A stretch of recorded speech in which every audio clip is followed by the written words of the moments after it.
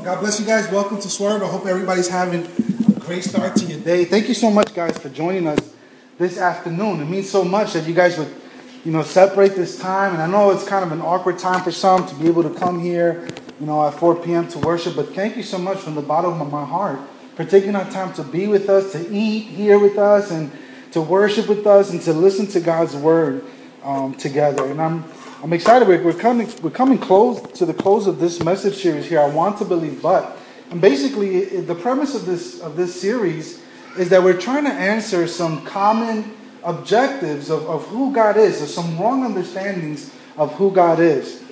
And here's the question I want to start today as we talk about this topic.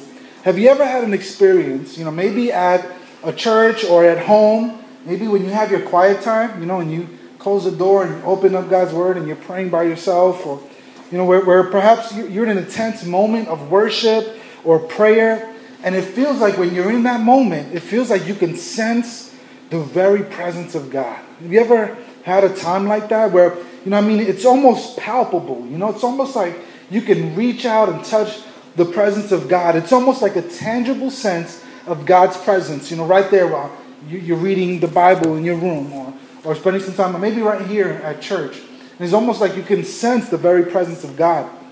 Now, some of you may be able to relate to experience like that, and maybe you've had an experience like that, but maybe you're here today and you would say, Danny, you're like bugging out, because I haven't felt that in a long time, or if not ever, just never felt that palpable, that very real touch of God, that presence of God. I just can't say that I can relate to that experience. Either you've never felt God's presence, or maybe you haven't felt it in quite some time. You've ever been next to someone who seems like every single time that they open the Bible, like every time they read it, like they come up with like the dopest explanation of God. Like they can just like understand God's. It's like they have this direct download from heaven, and apply the Bible in such a practical way. Or during worship, you ever been next to somebody during worship and you just see them hands risen high and they're crying and they're like, wow, it seems like they can sense the very presence of God, and I'm here like with my hands in my pocket, I don't feel a thing. Have you ever felt like that? Ever been around someone like that? Or what about, you ever been next to somebody that when they pray like a phenomenal prayer? And while they're praying, it just seems like, wow, like they have this connection to God in their prayer. As they're talking with God, it seems like they have this phenomenal relationship with Him, and like they have this presence of God. And when you pray, it feels like God's distant. It feels like He's miles away. Have you ever had that experience? And anyway, how do you know if you felt God's presence anyway? What do you determine that by? Do you think, is it like the tingly feelings? Like some kind of I can't describe it as a tingly wingly kind of a thing. Is that the presence of God? Is it when you cry during a moving worship song? Is that the presence of God? Or is it the sense of peace that comes over you when you look at a painting, or when you look at this wonderful, mountains, or when you listen to Mozart or classical music and you just feel this peace? Is that the presence of God? How do you know if you felt the presence of God? I used to have this coworker a few years ago that she knew that she felt the presence of God, because she would come and tell me, she would like, look, the hairs on my arms are standing up. And that to her meant that she felt the presence of God. But is that a true marker of feeling God? Is that really what it is? Can we reduce the presence of God and feeling that to the hairs on the back of our necks sticking up? Because anyway, can't you get a tingly feeling by sitting next to someone that you really love, right? That you're really in love with? Or can't you get that feeling in your gut when you're going on a really fast roller coaster? Can't you cry at a good movie, or at a moving YouTube, clip or something that really moves you emotionally that you watch over the internet? I had a friend of mine recently on Facebook who said he went to watch Finding Dory with his daughter, and he said he cried at the end of the movie. He said, and people are like commenting on Facebook, why are you crying? He said, what are you talking about? She found her parents. How can you not cry when that happens? Is that the presence of God? Can you feel the peace? Can you feel that peace with some soothing music? Can't you feel that with a massage? and like those ambient sounds of like the waves at the beach? Can't you feel that peace with soothing music and a massage? What about today? What about right now, this moment? Did you feel God's presence during the worship? There is no one higher, there's no one greater, there's no one like us. Did you feel God's presence while we were singing that song? Or how about during this message? Well, by the time this message is over, when Danny's done rambling on and on, would you have felt the presence of God by then? And if you didn't feel it during the worship, and if you're not going to feel it at the end of this message, whose fault is it? Is it the bad song selection? Is it my fault for not bringing some kind of dynamic word from God? Whose fault is it? Now, I said all that because I want to talk about this very thing, about feeling the presence of God, about feeling God. And regardless about how you answered that question, I hope that the following verse that I'm about to share with you guys, and you have it there in your notes, I'm going to encourage you guys to please take out those notes, fill in the blanks, and follow along so you can follow along today. And I hope this verse is going to bring a little bit of comfort for you. And the reason being is that if you're not, and you're taking notes, here's the first fill in the blank that you have. If you don't always feel God's presence, you're not alone. If you don't always feel God's presence, you're not alone. In fact, I love this verse that we're about to read in Psalm chapter 88. It's verses 13 to 14. And it's from the Psalms. The Psalms the Psalms are very real in the way they talk. And here's what the psalmist says. In chapter 88, you have it there in your notes. But I cry to you for help, Lord. In the morning, my prayer comes before you. And then this is probably my favorite part of the verse 14. Why, Lord, do you reject me and hide your face from me? We don't get no more real than that, right? The psalmist is like, God, where are you? I can't sense you. I don't feel your presence. Where are you? And I love this. I love how real the psalmist is being here. I cry to you for help, God. I'm calling out to you, and I'm crying out to you. I'm trying to find you. I can't seek you. I don't know where you are. Why are you hiding from me? Why would you reject me, God? Why would you do that? And the psalmist is being extremely real here, and I love that about the Psalms. But what's interesting is that all throughout the Bible, you can find many, many examples of people who share this very same exact sentiment. The very same feelings. They felt this very same thing throughout the Bible. They found themselves in particular moments of their lives where they cried out to God and wondered, where was God? Hey, Barros, would you mind getting some notes for Rachel for me, please? In the back? Thank you. And so what's interesting is that all throughout the Bible, we see these very type of examples all the time. We see this all the time throughout the Bible. Listen, I mentioned this a couple of weeks ago. What about Job? Right? Job was a guy that lost everything, right? He lost wealth. He lost his family. Literally his own health. He lost everything. And when he was considered a righteous person according to the Bible, and he said, why did God hide his face from me? Those are the words of Job. What about David? David was a man after God's own heart. Who wants to be a man after God's own heart? This is who David was, right? And he was a man after his own heart. And he had these moments where he was questioning God.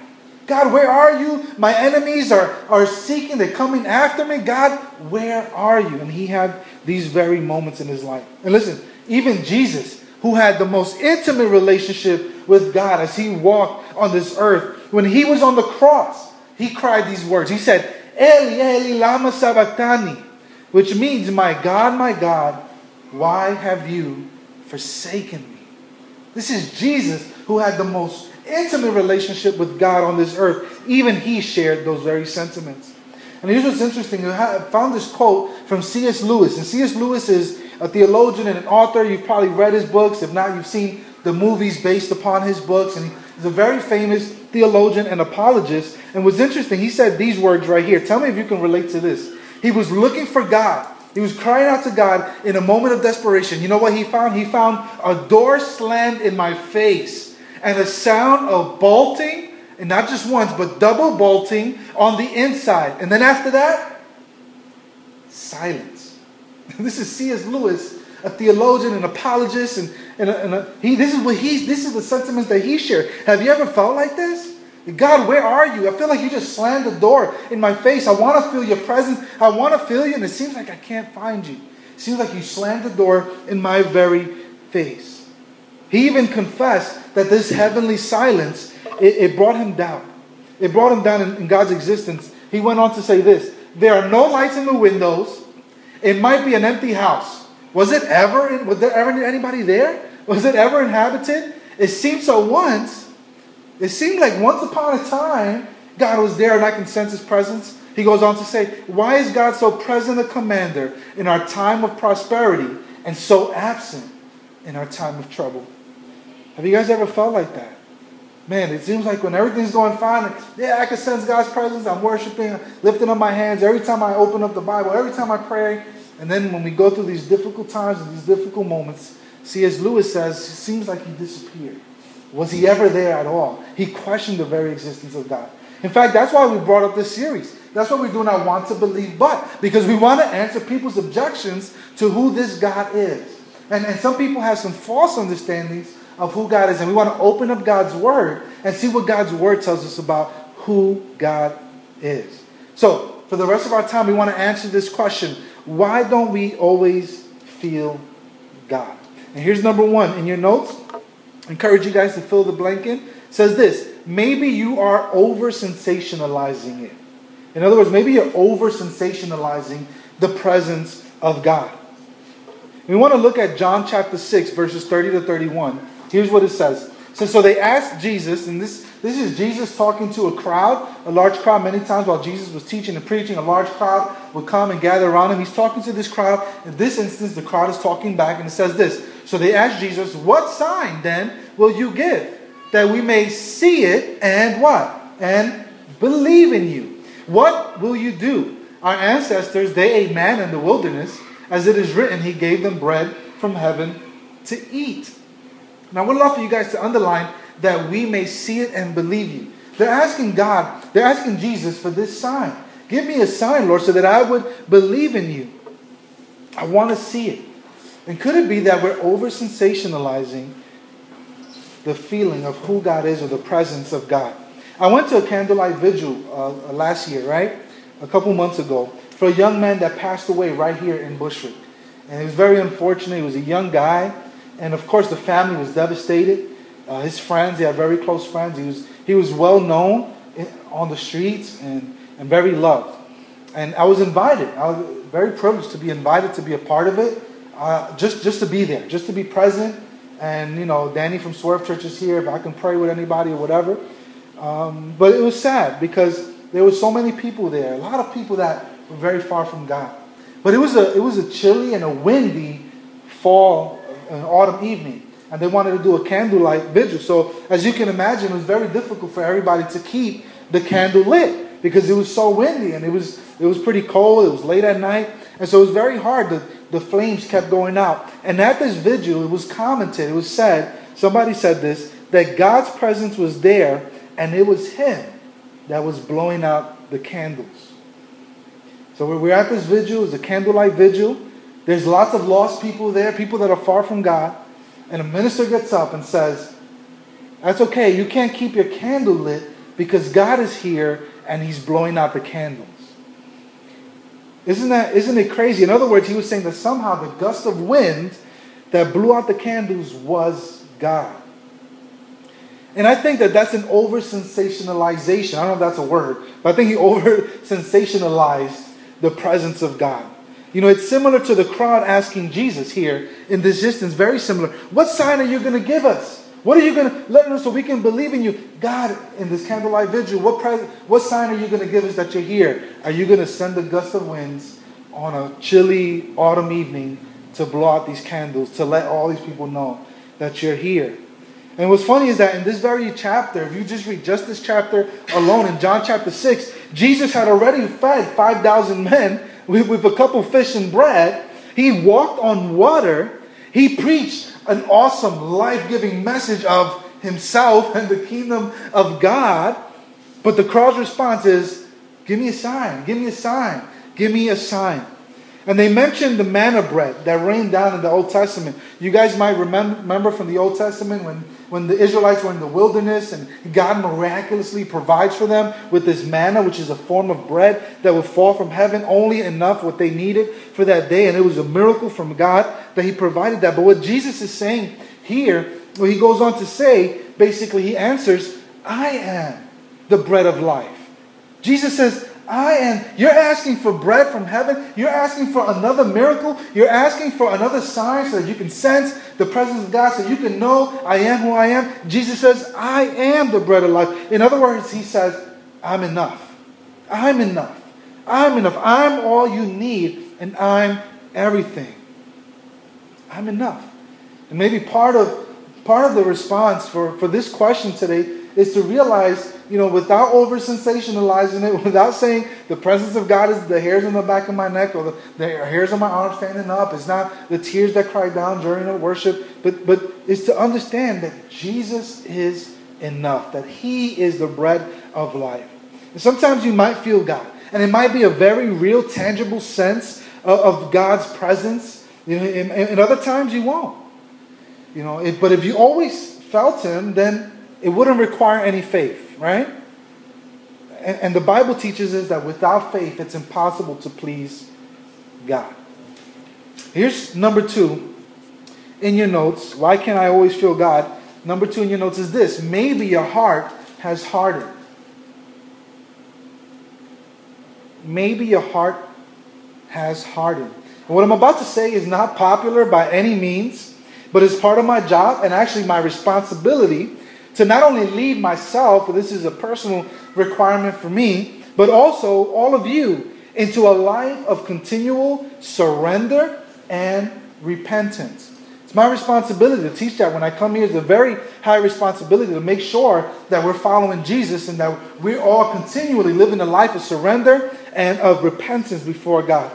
And the reason as to why you may not be sensing God's presence very well could be because there's a continual and unrepentant sin in your life. It could be that that's what's blocking us from feeling God's presence. Now let me be clear. As a follower of Christ, if you fall or you sin as a follower of Christ, do you lose your position in the family of God? No. Because we all sin. We all live in a fallen world with sinful passions and desires. And in fact, we sin every day. If not in deed, we sin in thought and in motive. In other words, in the heart. The heart is deceitful above all things, the Bible says.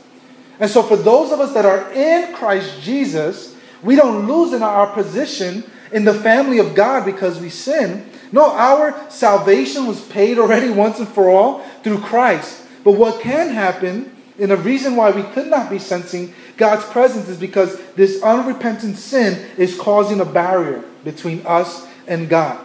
And while our salvation remains secure because of Jesus' perfect sacrifice once and for all on the cross of Calvary, our unrepentant sin causes a rift in our relationship with God. I mean, listen, and that works with any relationship, right? If you sin against your spouse, if you sin against your mom or your dad, is everything going to be all Kool-Aid the next day? It's not. There's a rift because we've sinned against. The relationship has been broken because of our sin.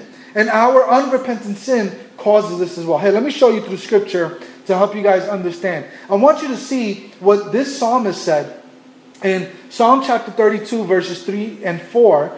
He's talking about the weight of sin, okay? The guilt of sin upon him. Look what he says. When I kept silent, my bones wasted away through my groaning all day long. For day and night your hand was heavy on me. My strength was sapped as in the heat of summer.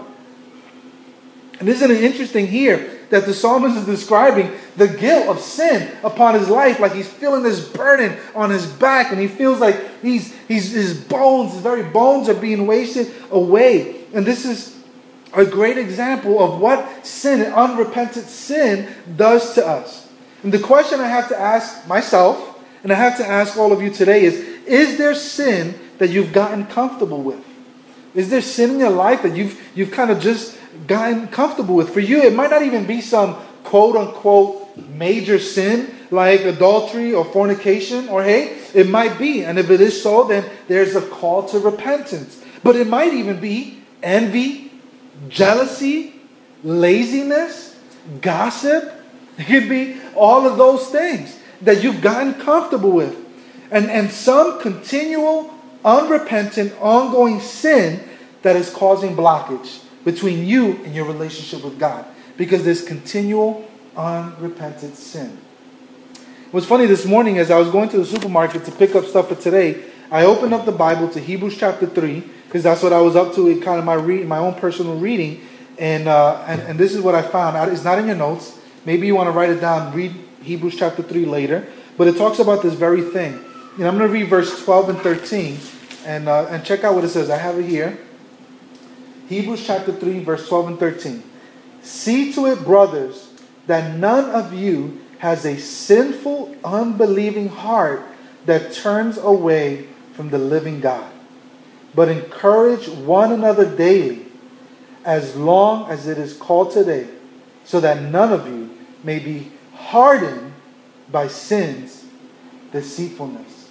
What a great description of what unrepentant sin. It hardens our heart. It's separate. It causes a blockage. Again, we're in the family of God because there's nothing that you can do that can earn your place with God. It was by Christ's his perfect sacrifice on the cross. But our relationship with God can be hindered and it can be blocked because of sin.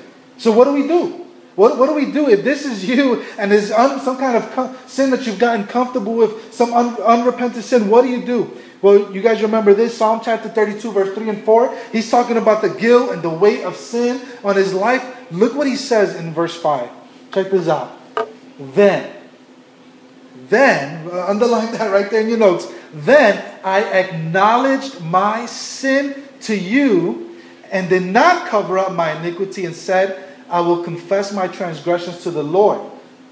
And look, underline, put a star, circle it, and you forgave the guilt of my sin. In other words, he got enough of this, the weight of sin and the guiltiness of sin. I acknowledge my sin to you. In other words, he confessed, he repented of his sin. And what did God do? He forgave him of the guilt of his sin. And in fact, this is a perfect example, guys, of the daily walk of a Christian.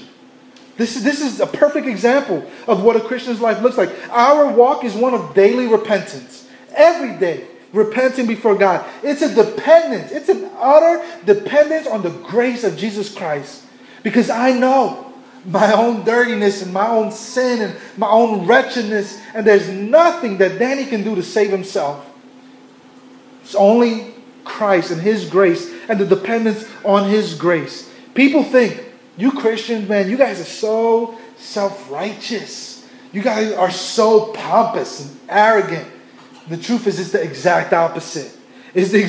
We acknowledge our shortcomings. We recognize that we are sinners and that we are sinful, and we utterly depend on the sacrifice of Jesus for our righteousness, because we know there's no way I can provide for my own righteousness. And we ought to all have that same concept and idea. We cannot provide our own righteousness apart from Christ and his righteousness. Are you guys tracking? Here's number 3. Why can I always feel God? And this is the last point. Maybe God wants to draw you closer.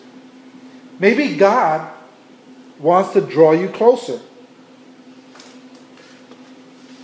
Check out what it says in this next verse there in your notes. It's from Acts chapter 17. From one man he made all the nations that they should inhabit the whole earth. And he marked out their appointed times in history and the boundaries of their lands. God did this so that they would what? They would seek him and perhaps reach out for him and find him, though he is not far from any one of us. I would love if you guys can underline right there the words seek him and reach out and find him right there in your notes. He did it so that we would do that, so that we would pursue him. You guys ever heard the phrase, absence makes the heart grow fonder? What about this one? Familiarity breeds contempt.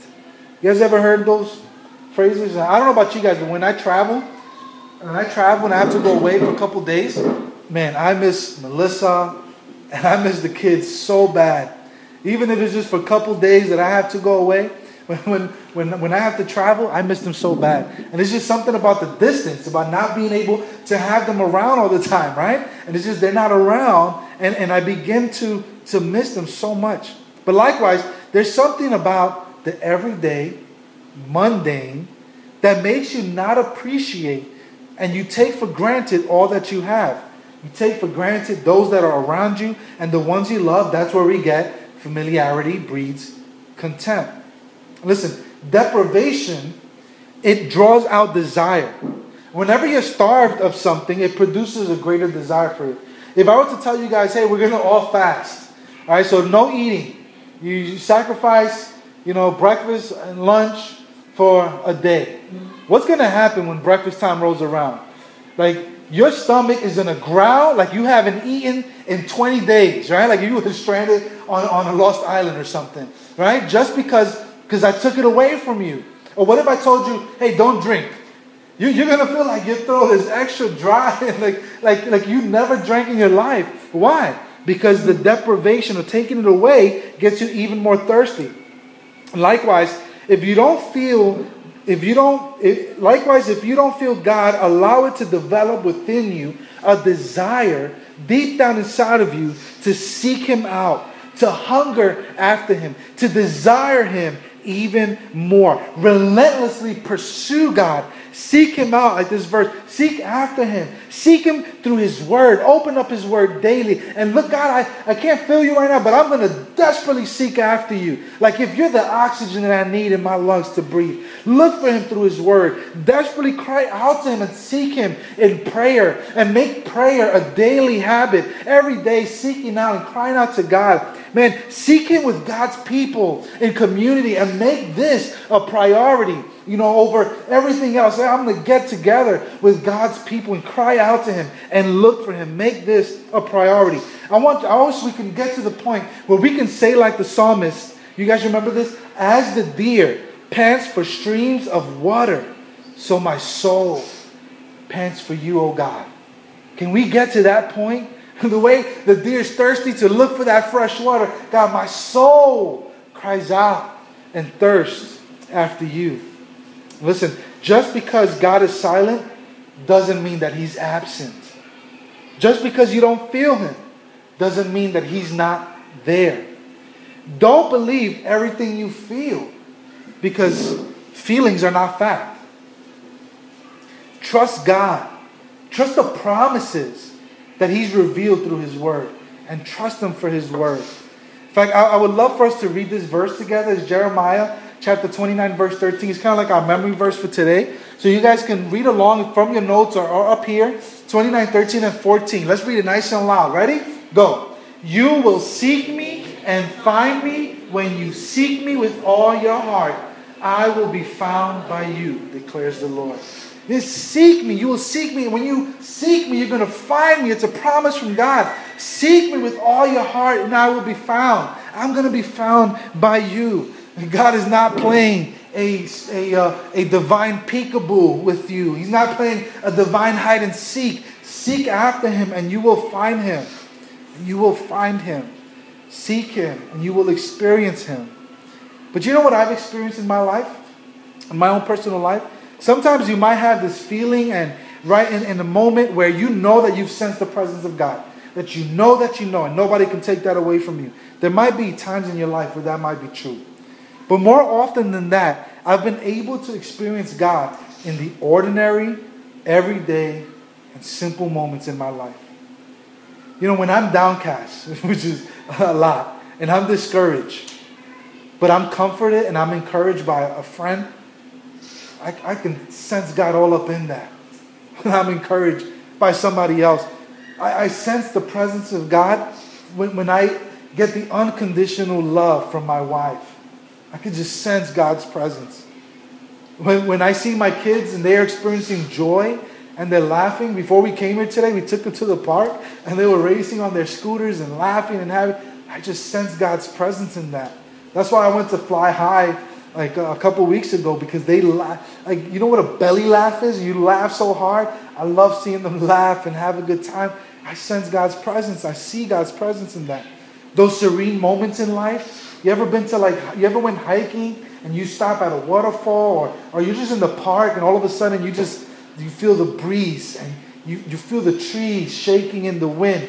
In those moments, You can just sense God's presence. You know where else? When we toil together here as a family, when we work together and we want to lead people to become fully devoted followers of Christ, and we're working towards that vision and that mission, I sense God in that. I sense God in that. But you know what brings me the most comfort and joy? It's knowing that God, it's not that I'm pursuing God, that what brings me the most comfort and joy is that God is relentlessly pursuing me. That God is seeking after me, that He's looking after me. And listen, God is relentlessly pursuing each and every single one of you guys here. He's pursuing you. He's looking after you. He loves you ever so. And even if you don't feel Him, even if you don't feel God's presence, you can know that out of His great love for you, He's relentlessly pursuing you. He's seeking after you. He wants your heart, and He wants you. God, Creator God, is pursuing you. And if you're here today, and if you're not a follower of Jesus, I want you to know He is relentlessly pursuing you. In fact, here's what it says in Romans chapter 5, verse 8. I don't know if it's in your notes. I don't think it's in your notes. I do have it here, though, anyway. It says this: "But God demonstrates His own love for us in this, that while we were still sinners, Christ died for us." God pursued us while we were yet sinners. He sent Jesus on a love mission from heaven to die on a cross and to pay the price for our sin and to redeem man once and for all. And all that we have to do to participate in this great, relentless pursuit from God, all we have to do is receive this free gift of salvation. All we need to do. And it's amazing to me. Receive free gift of salvation by faith alone, in Christ alone. If you haven't made that decision, then I want to encourage you guys to take that next step. You guys please take out your connection cards real quick as I wrap it up now. On the back, there's some next steps that I want to encourage everybody here today to take. If you haven't made that decision to follow Jesus, then I want you to take that step. Check that off, put it in the bucket. We want to follow up with you a little bit later and take that next step. But for all of us today, we can take this. Trust God's promise that He will never leave us, that He will never forsake us. Can we all take that next step today? You can check that off right there, and then you can drop that in the offering buckets there on your table, because this week we want to help you by praying with you as you take that next step. Trust God's promise that He will never leave you or forsake you. This is a promise from God's Word. So even if you don't feel God's presence, you can know that He's with you, because in His Word He has promised to never leave us and to never forsake us. Would you guys join me in prayer?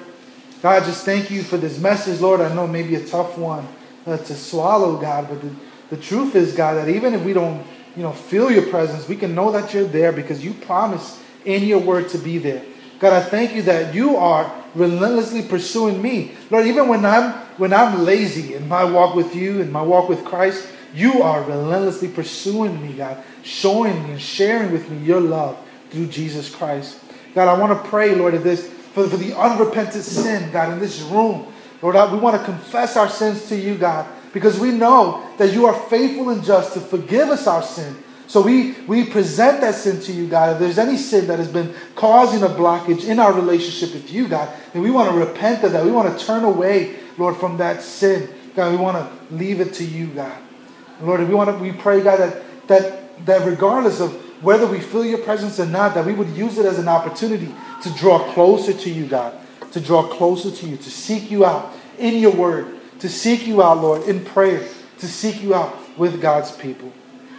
We thank You, God, for this message, and we pray, God, that You would continue to help each and every single one of us as we're all in a different place in our spiritual walk and journey, God, but we know that we can have full confidence, Lord, that we've achieved salvation not because of any of our works, Lord, but because of the sacrifice and the righteousness of Jesus Christ. We give You thanks and we praise Your name. Amen. Amen.